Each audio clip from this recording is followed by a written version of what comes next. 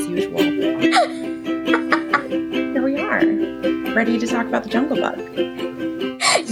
Yay! You watched it last night? Yes, I did. Awesome. So did I. I've not seen it since, I was thinking 30 years. It's got to be at least the 80s. Yeah. Sometime in the 80s. Yeah. Was the last time I saw it. And I just remember loving the music. But actually watching it this time as an adult, I was like, wow. It's so much deeper. Like, as an adult, when you go back and you watch it, it's like, yeah, we'll get into that. I know.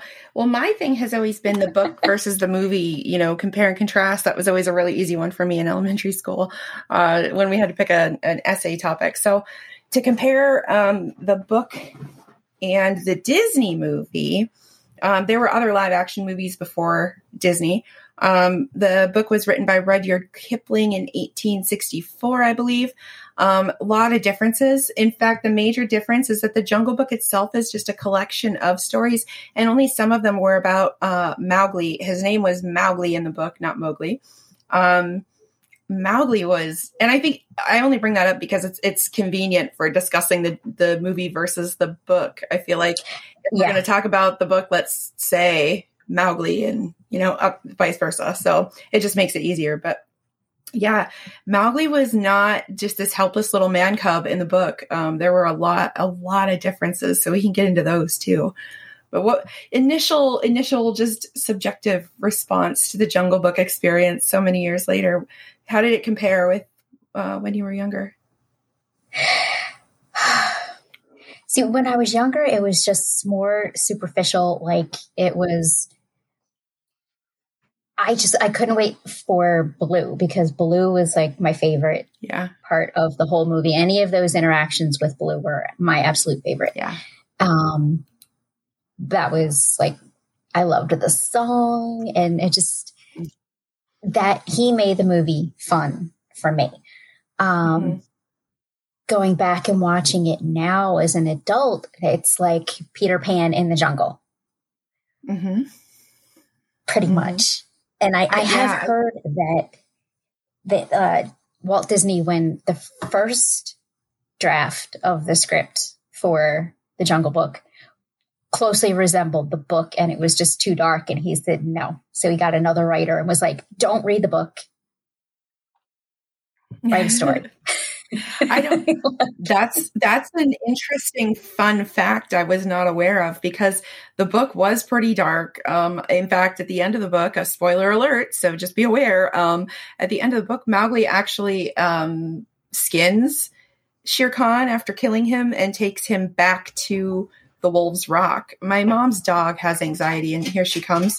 They're gone, but I'm here, and that's apparently not good enough, so she may be clicking in and out of the room onto the hardwood floor and whining. It's okay, Kate. It's okay. I'm here. It's okay. Calm down.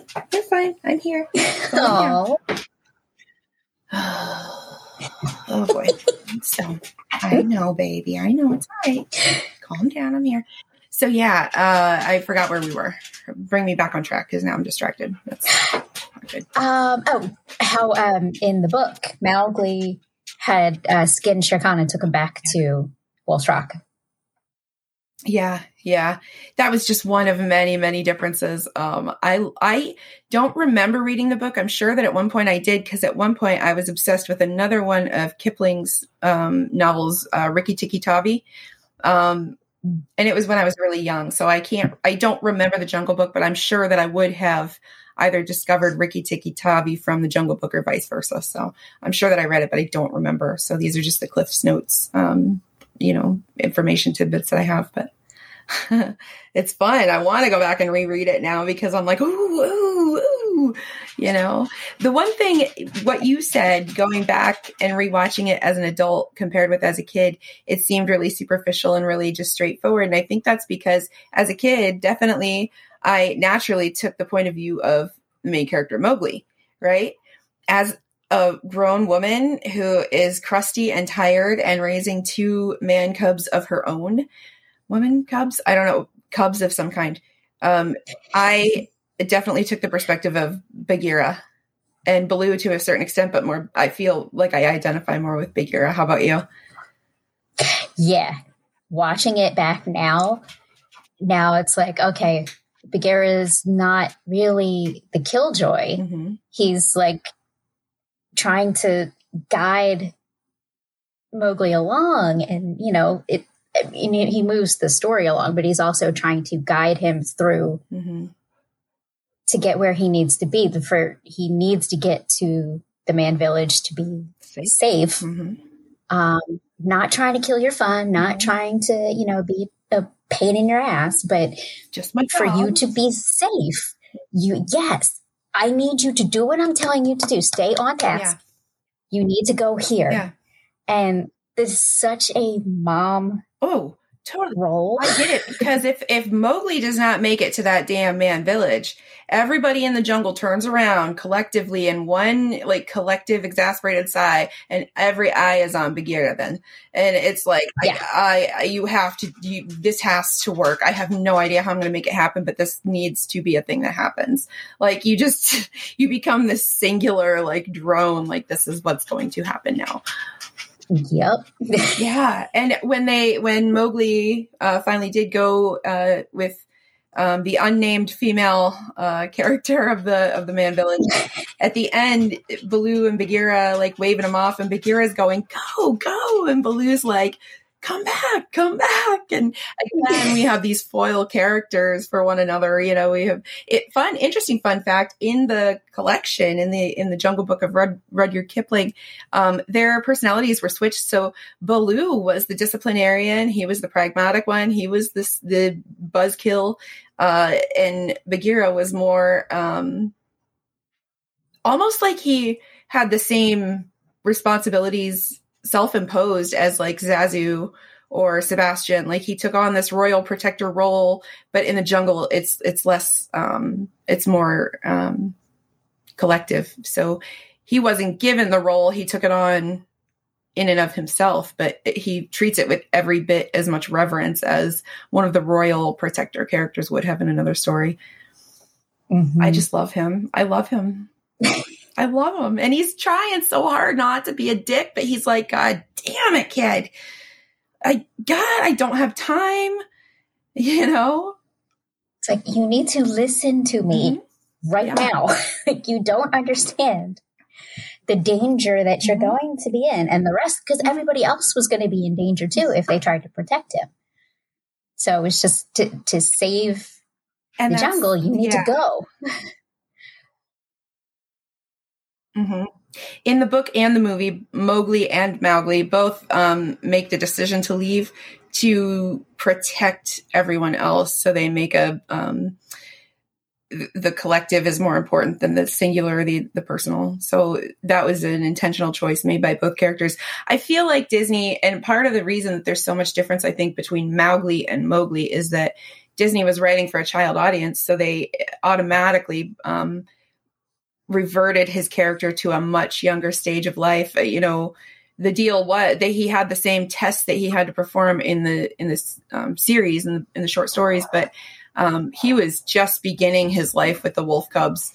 And it's almost as though in the movie we're following Mowgli through the course of like several months, whereas in the books we follow him throughout his lifespan. He grows to become quite the warrior. And honestly, I think he had the same trajectory as Tarzan, which, again, we see the man versus wild, which is more beastly. That theme comes up again, and same. Yeah, that was the other parallel with the Mowgli being raised by the wolves and Tarzan being raised by the gorilla. So it's just another story of a child abandoned out in the wild and being raised by animals. And Mowgli can say, when somebody says, "Were you raised by wolves?" Yeah. Mowgli came out okay. In the book, all that Mowgli had to do to communicate with any animal at any time was to say, "We are the same, we are of one blood." That was like the magic incantation that he would speak, and then he could speak to the animals and however that, physically worked out. And I love the exploration of like, how human are we, and is how human we are necessarily a good thing? It just seems like, again, with the one that we just said that I can't remember the name of, Jungle Book was parallels. Tarzan. Yeah. Again, we have this, it's almost like, in psychology where they would do the fucked up twin studies and separate one twin from another, or give one a placebo and one not. Now we have like human ethics boards. We don't do those kinds of things without people signing consent forms. But back in the day, you would almost have a child taken from an environment and placed in this completely controlled environment, like an experiment. And it almost feels like that's what those characters are for whoever originally wrote them. And it's interesting to me because I tend to believe that raised far away from the man village, we all have the potential to be really, really interesting, complex, really sympathetic characters. And sometimes we need to be removed from the man village in order for those traits to grow. Definitely. Because then you're not under the influence of the evilness some men can be. And Shere Khan actually, so in the collection, Mowgli does go to the man village. We see him interacting in the man village. His job in the man village as he gets older is to like herd the buffalo, and he likes that because he has the chance. Then he still goes out and interacts with his family and his brothers and all of the ancillary characters. But there's a parallel for Shere Khan in the man village. I can't remember the guy's name, but he was like a hunter, and Mowgli would constantly be like, well, you're a douchebag and your logic is not sound. You're trying to trick people. Like, this guy was like sly and kind of a douchebag, and Mowgli always called him on it. So he made this enemy just like Shere Khan. And I believe in the stories, I can't remember if he was cast out, or at some point he was cast out of the man village at this man's direction. So no matter where, he's damned if he does and damned if he doesn't, but he wants to be in that jungle. And I feel like that's where he belongs, And I had, when I put the question out to Twitter, like, does anybody, have any, thoughts or, things that you want us to discuss when it comes to this movie? I did get a question from Sierra. Were there any hidden meanings in the Disney version? Yes. Okay. Talk to me about those, because that's awesome. I did not do a lot of research on the Disney version. So hit me. Lay it on me. I actually watched a video from Brain Academy, which sounds like something you would do. But it takes the Carl Jung perspective of Jungle Book. And very, very, very interesting thing if you look at the characters as archetypes rather than just things. Yeah. Right. It gave the movie a much deeper, the Disney version, a much deeper meaning for me. I watched this video immediately after watching the movie, and I'm like, oh my gosh, you know what? You're right. Like, it all makes sense as an adult. Yeah. I love that.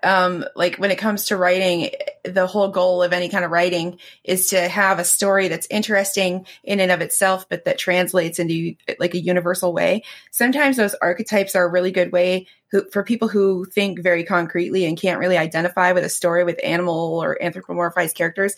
The archetypes are such a great way to tie it into, like, we all collectively, it's very Jungian, I guess. You would have to buy into a lot of metaphysical shit, but we all sort of share this collective history and understanding of things. We all know these archetypes, like the wicked woman or the, benevolent, whatever, So what are some of the archetypes that they talk about in this movie? Did you?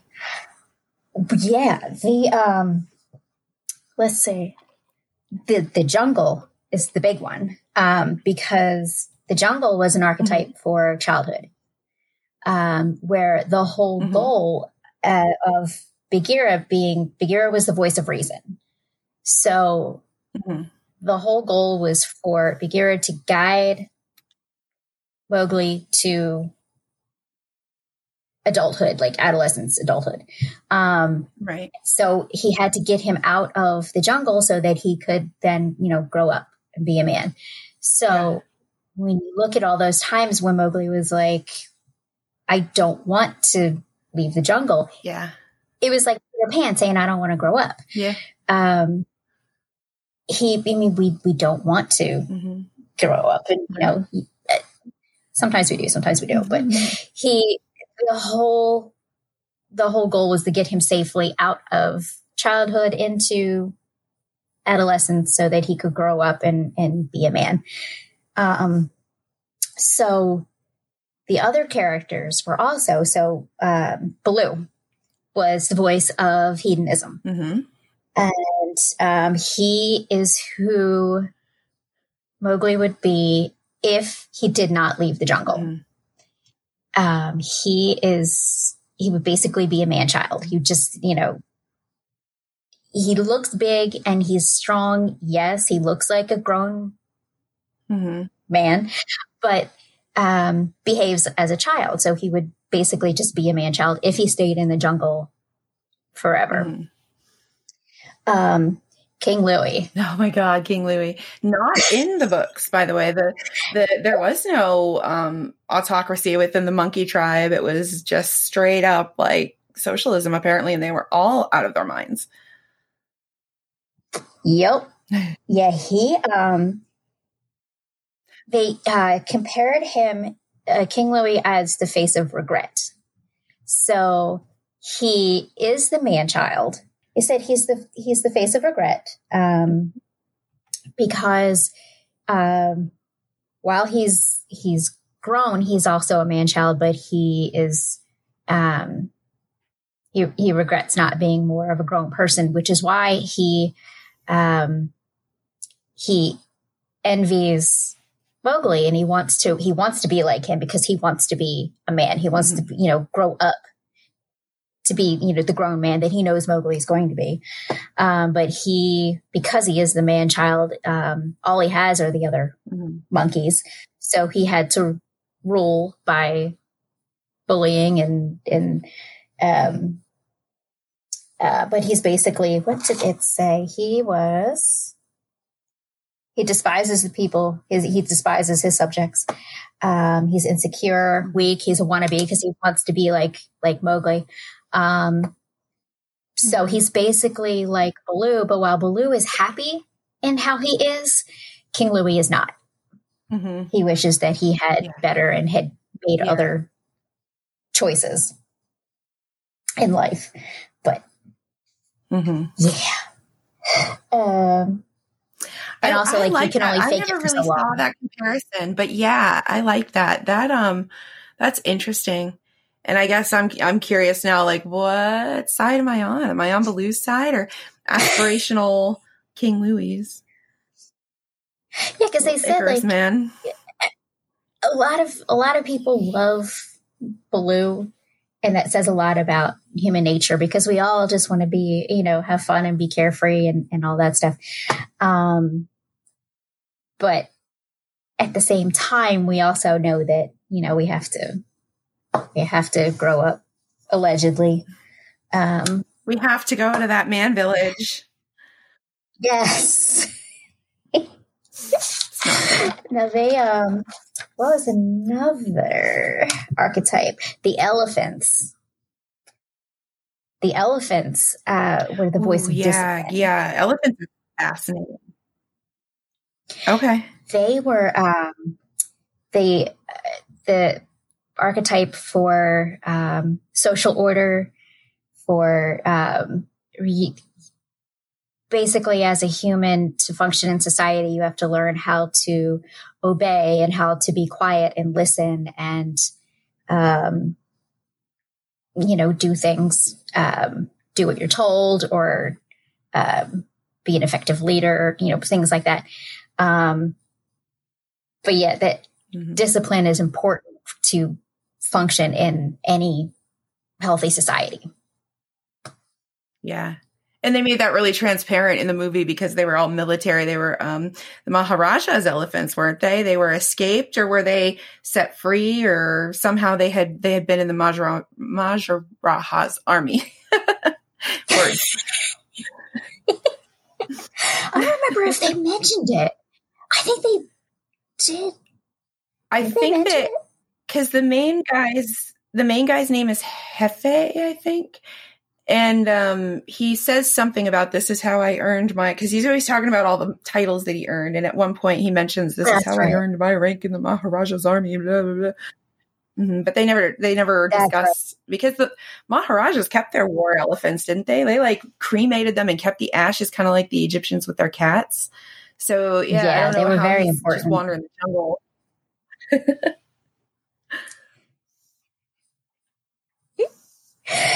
Yeah, they what else did they say? Ka, the snake. So snakes are always portrayed as evil and deceivers, and so Ka was the archetype for predators preying on the young and the innocent, trying to gain their trust so that they could steer them astray. Mm-hmm. Yeah. In the book, Ka was not an antagonist. He was sort of an independent trickster sort of character, who was almost benevolent towards Bagheera, Baloo, and Mowgli a lot of the time. So he would work with them to try to further, if it was convenient for him to further their goal in whatever interaction they were involved in, he would help them out. So he was kind of a and you get that sense in the Disney movie too. He's kind of an independent agent out for himself, but he'll cower to whoever is most powerful, Yeah. So it's like, as long as it furthers his agenda, I will do whatever. Let's see. The vultures. I love the vultures. The vultures, yeah. The vultures were the archetype for teenage apathy. And since vultures usually are equated with death, like that was another foil for Mowgli. It was just like, growing up means you're going to die. But those guys, after watching this video, I'm like, oh my gosh, they were really like teenagers. Yeah, they were. They were originally written for that movie with the intention of the Beatles playing them. I mean, it's clear in the way that they're voiced and everything. But I guess Disney had to get their own voice actors because the Beatles turned down the role, or I don't know all of the lore regarding that. But yeah, definitely John Lennon Bird is my guy. I love him. They had the hair and everything. Yeah, everything. They had the short pants, the little clam diggers. I loved them. They were cool. They were like, oh, we made them feel bad. Let's let them be a part of the group. They were just cool.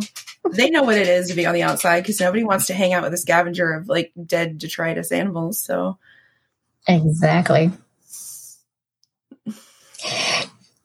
And then Shere Khan was... I have some questions about Shere Khan. I have some observations. What do you have on him? So Shere Khan was the representation of Mowgli's greatest fear. So Shere Khan was also fearful, though, because he knew if Mowgli got to grow up, he was going to become a hunter and he was going to kill him. So the only way to stop that from happening was for him to kill Mowgli. So that's why they had to, move him onto the man village. That was the whole thing. I mean, he was defeated by knowledge. The fire represented knowledge throughout the movie, and that fire defeated the greatest fear. But it was basically both of them were afraid of each other. Yeah. But Shere Khan had to kill Mowgli so that he could save his own life. Yeah. And according to his perception too. And what's interesting to me is in the book, so they allude to it in the movie that Shere Khan is a man killer. Generally, it's understood that lions who resort to eating humans are generally in some ways ill or at some sort of a disadvantage. So they resort to humans because we're slow and dumb instead of chasing down an antelope. That's the only time that really happens. So we know that Shere Khan was lame in the movie. In the book, it's actually said he was born lame. So I was curious, and I don't think I ever resolved this question for myself as I was watching the movie. Did Shere Khan have interactions with humans that gave him the understanding that humans are dangerous? And then in the book, Rashka, and I want to discuss Rashka, which is the wolf mother who raised Mowgli, but she says something to him and calls him like a burned. He was burned. He was in some way harmed at some point. So I need to resolve that. Like, did his hatred of man and fear of man and man's fire come from an interaction or from just a belief that was ingrained somewhere? Do you know what I mean? I'm curious about his psychology, I guess, and his motivation. Yeah, that I don't know. It really wasn't, I don't think it was explored that much in the Disney version. You just know that he knew that Mowgli was going to become a hunter, was going to kill him. But yeah, we don't know what his interactions were with the Man Village prior to all of this. I'm curious. Rashka as a mother, I'm kind of fascinated by parenting and motherhood and archetypes of motherhood and, current expectations on moms versus what we see in literature. And does art imitate life when it comes to parenting? Rashka. So basically at one point, Shere Khan had come and said, listen, I am going to fuck this kid up if you don't get rid of him. And Rashka, what did he say? He said to the wolves, ye choose and ye do not choose. What talk is this of choosing? By the bull that I killed, I am to stand nosing in your dog's den for my fair dues. It is I, Shere Khan, who speak. So he's like intimidating them. He's like, listen, bitches, I want the kid gone. And if it means in my belly, then that's how that happens. She goes, it is I, Rashka, the demon, who answered. The man's cub is mine. He is mine to me. He shall not be killed. He shall live and run with the pack and to hunt with the pack. And in the end, look, you hunter of little naked cubs, frog eater, fish killer, he shall hunt thee. Holy shit. Rashka was like the ultimate mom. I now need a picture of her on my inspiration wall. Holy crap. She's like, listen here, you sorry son of a bitch. I mean... Damn. Right? Talk about strong female characters. And she was an ancillary character and she got the shaft in the movie too. I don't even know if they named her, but holy crap. She was the shit. She was named, but she was only in she wasn't in it all that long and she didn't have much. Did she stand up to the tiger in the movie in Disney animated? No. I don't think so. I don't remember her being at the end when they encountered Shere Khan. I don't think she was. I remember her standing up for him, but I don't know if it was directly to Shere Khan or to the Wolf Council, because the Wolf Council were the ones in the beginning. I think she might have stood up. I think it was to the council. I don't think she ever came face to face with Shere Khan. I would have liked to have seen that, but that might have been a little dark for a Disney movie. But I'll tell you, if I were to win the lottery, after completely zhuzhing out my chicken coop, I would pay someone to write that scene and make it happen for me. Because I want to see her rip him Tip's tail. Oh yeah, up one side, down the other. Oh yeah, I just need her in my life. Like, I need to channel her. She was a good mom. Holy crap! Hell yeah, wolves and gorillas make awesome moms. Either one can raise my next husband. That's fine with me, and I'm fine with that. So say, when somebody says, were you raised by wolves, it is not an insult. Yeah, no. And in fact, Not an insult. In fact, I was. And I'm a better man than you. I would be very happy if I was. Yeah. Yeah. I feel like even Mowgli, as he grew throughout, or Mowgli, sorry, as he grew throughout the books, he grew into a hell of a man who always maintained his position within the jungle. Even though he didn't belong there at all, he belonged there just as much as anyone else, and even more than some. You know, I feel like I love that takeaway. That's one of the big takeaways, is that you're always better off if you're closer to nature than people. Always. You can just rely on the fact that your karma is on the good end of the spectrum if you're more comfortable with nature than with people. I think that's just true. Definitely. Oh, yeah. Yeah. Definitely. Like, you judge a man by how he treats a dog or a cat, or, you know, they're an asshole to an animal, they're going to be an asshole to a human too. So I always like that the first outing with a guy is really kind of where I decide whether we'll be seeing each other for a second round, because if they are not polite and thoughtful, and I do give a shit if they're that way to me, but that's not indicative, because that's, you know, manipulated and motivated. I want to see how they're treating all of the wait staff. I want to see how they're treating people in traffic. I want to see, you know, those kinds of interactions. I feel like the man who was raised by wolves is not going to disappoint me the way the man who was raised in the man village will. No, you just reminded me of an episode of the IT Crowd, where the main. Have you ever seen the IT Crowd? No, is it a show? Is it a sitcom? Oh, yes, it's a British comedy. It's awesome. You have to see it. It's on Netflix. Okay. I think it's still on Netflix. Right. But the main character Jen had gone out with a guy, and, you know, everything was going really well, and they were, you know, talking, and she's like, "This is so nice." And he's like, "Yeah, it really is."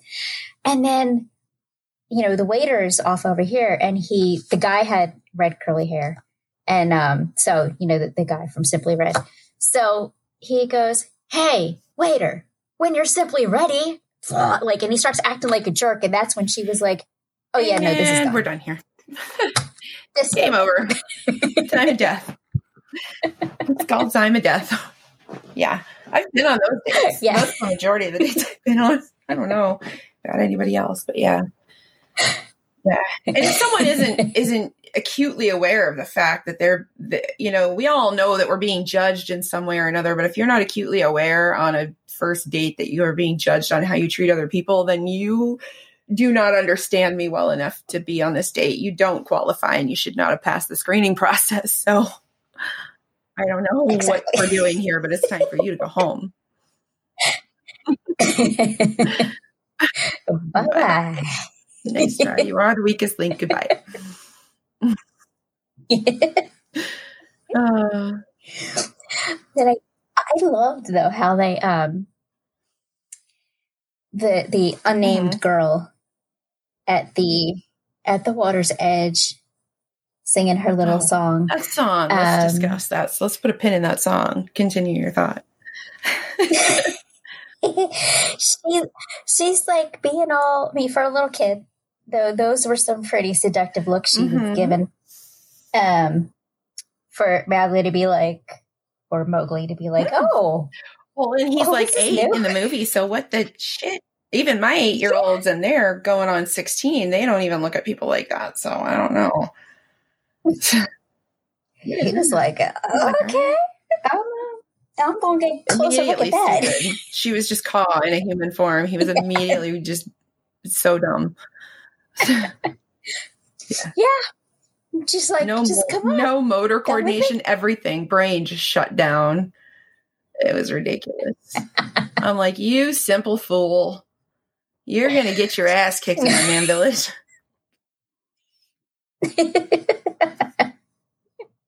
I'm with Blue. Yeah. Come back. Yeah. You're making a mistake. Abort. And then he just turns around at the very last minute. He turns around with the hat on his head and he's just like shrugs. And I'm like, oh, there's Shawnee. That would be Shawnee. Yes. Yes. Gotta go, Shawnee. I'm going to carry her water. Beautiful fool. About to get your ass kicked emotionally, but okay. in the collection, she was named.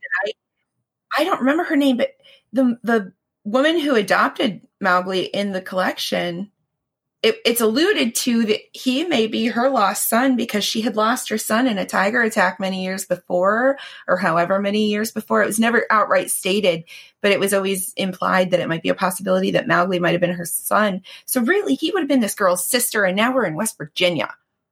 I should stop saying that because I'm sure that the entire story, but I'm sorry. I can't stop. I don't mean anything by it. Pennsylvania is no better. I'm not casting aspersions. I'm just saying.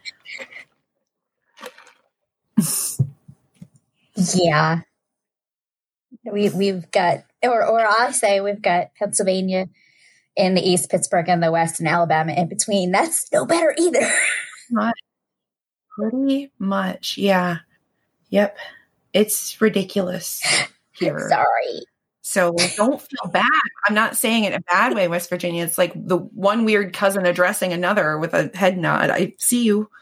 I see you. Mm-hmm. I'm a weirdo. We get it. God, I should stop. I love West Virginia. No offense intended. Moving on.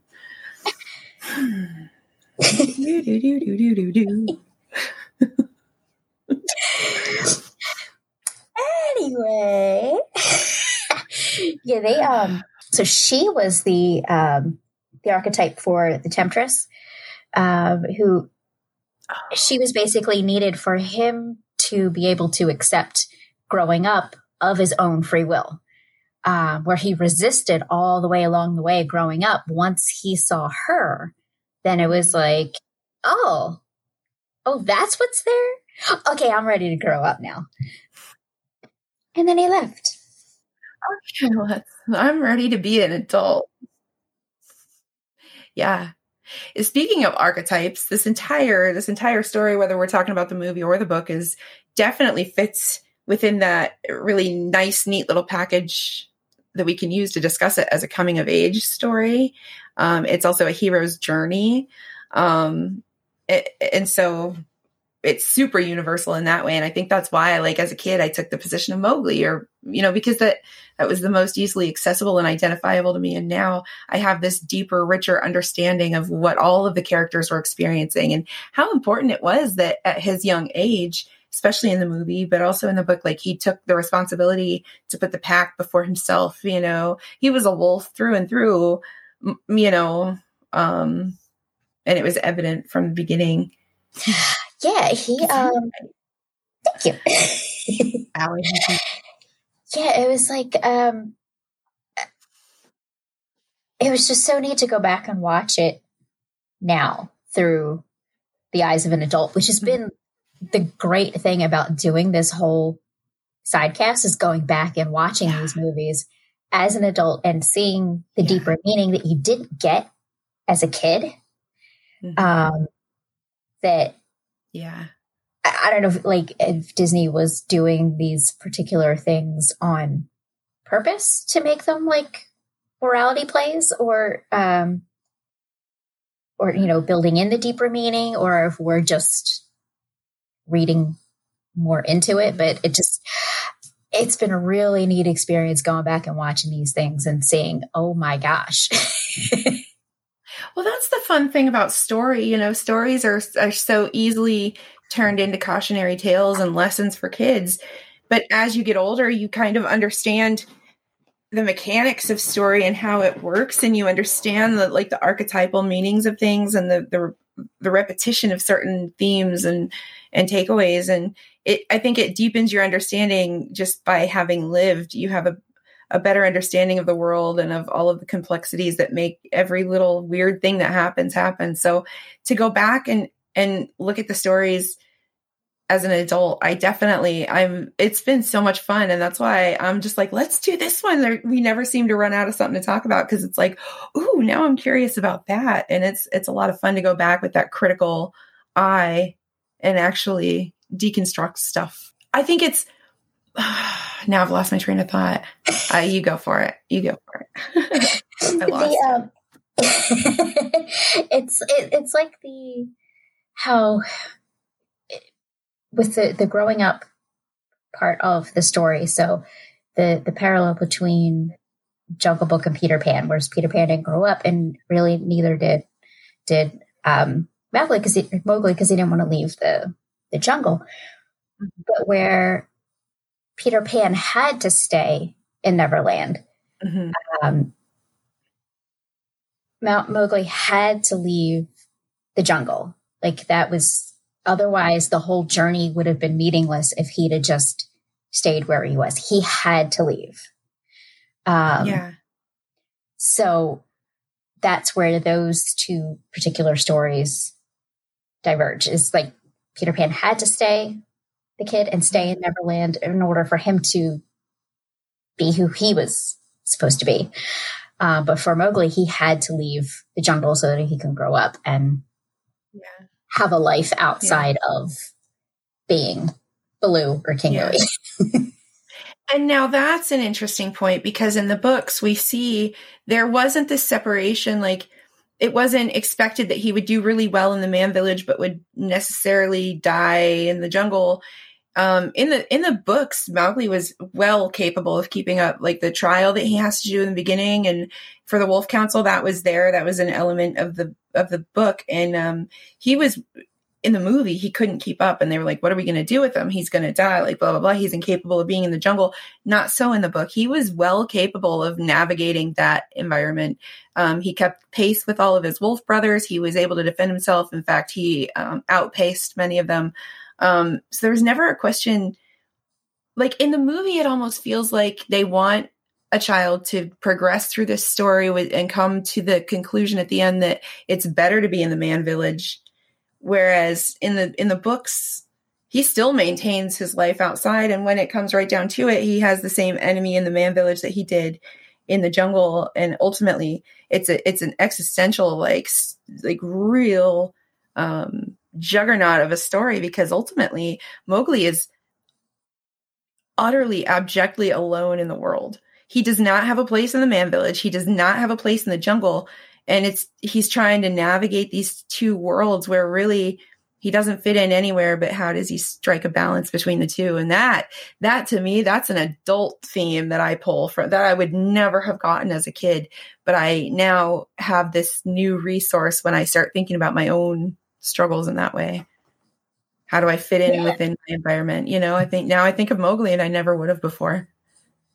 Yeah. And it's like, he's also like Tarzan in that way, but I think Tarzan may have adjusted a little better, I guess. I don't know, because Tarzan was an adult by the time he found other humans. Yeah.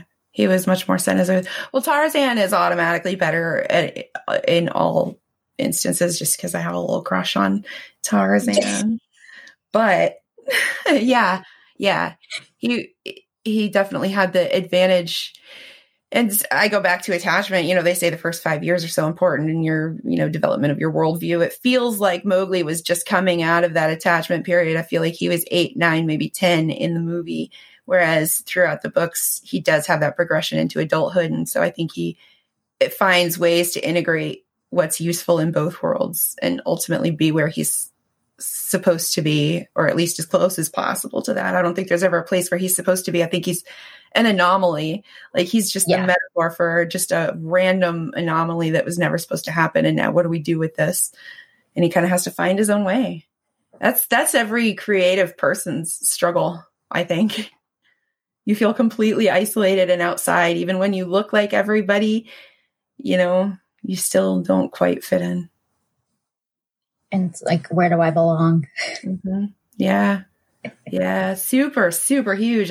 And Walt Disney can't be credited. Like, I love Walt Disney, but he wasn't that smart. Like, he was adapting these stories, and these stories themselves. I mean, and if you go back through the history of literature, you'll see, just like archetypes, there's a reason there's very few original stories. It's all a version of a few original stories, conflicts. You break it down to basic conflicts.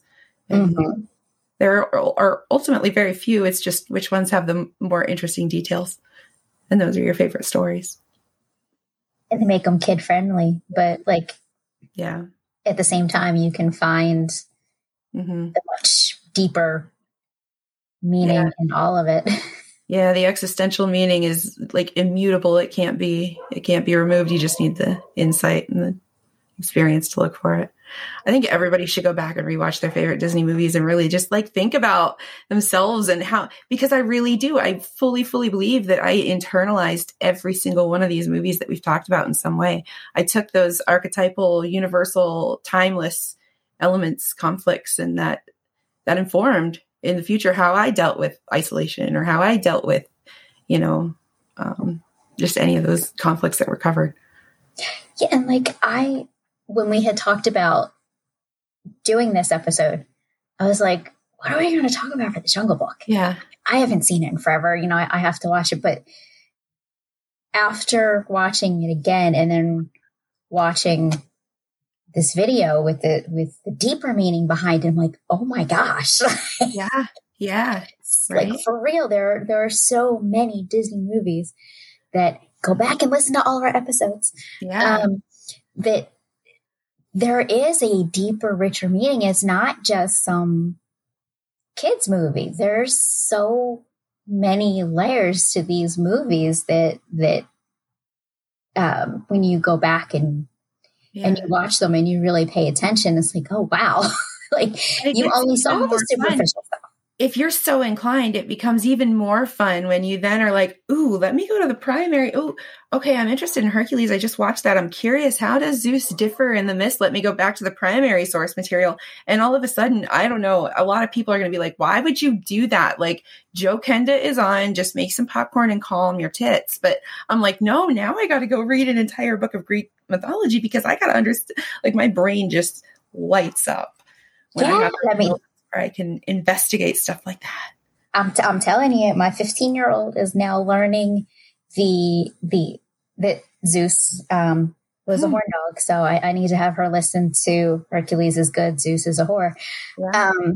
Because I wondered how your kids are going to feel about hearing you be very, very honest and like misbehave with me, because I feel like I'm a bad influence and they probably don't see this side of me very often. I'm curious what's going to happen when they listen to your episode. Because it's like, she didn't realize that Zeus was such a whore, or that he turned himself into animals. Yeah, she's like, Zeus as a horse whispering in some girl's ear, and some girl's like, okay. Yeah, he had no shame, and neither did they. They should both be ashamed of themselves. Ashamed. Shame. I want to bell and I want to follow him through the streets naked. I want to shame the shit out of both of them. Because there's a lot of the women, though, it was rape. Like they were like, I get that you're having a moment, horse, but I'm not into that. They were perfectly women. And he was just like, well, I'm a horse. Check it out. He exposed himself and then that's the end. She has no choice. It's like, no. And and then, there's so much stuff in these Disney movies that is, it's worth your time. I mean, to go through the catalog of Disney Plus now, I love having access to all of it.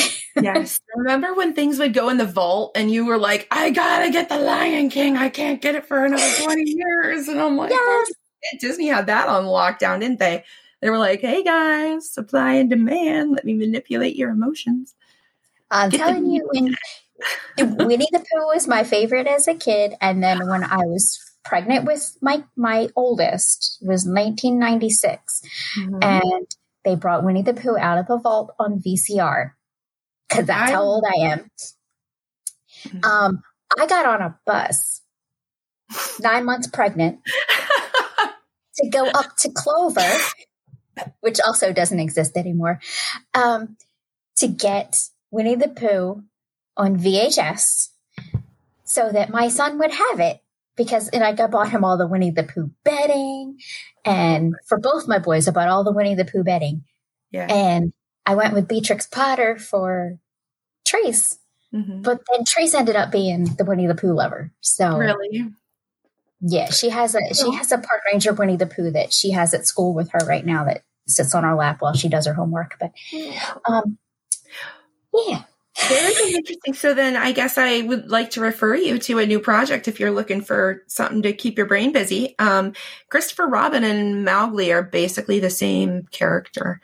And there's a lot of literary references and literature on that you could go through that might be interesting for you. They actually used a lot of the same animation. Yeah. Yeah. I saw the side by side. Yeah. Yep. It's like, wow, that's pretty cool. Yeah. Yep. Very similar characters. And again, we're right back to, and that's, I think, why I'm so passionate about storytelling. Like, it sounds so like stories are something that we do when we're idle, when we're just being lazy or whatever.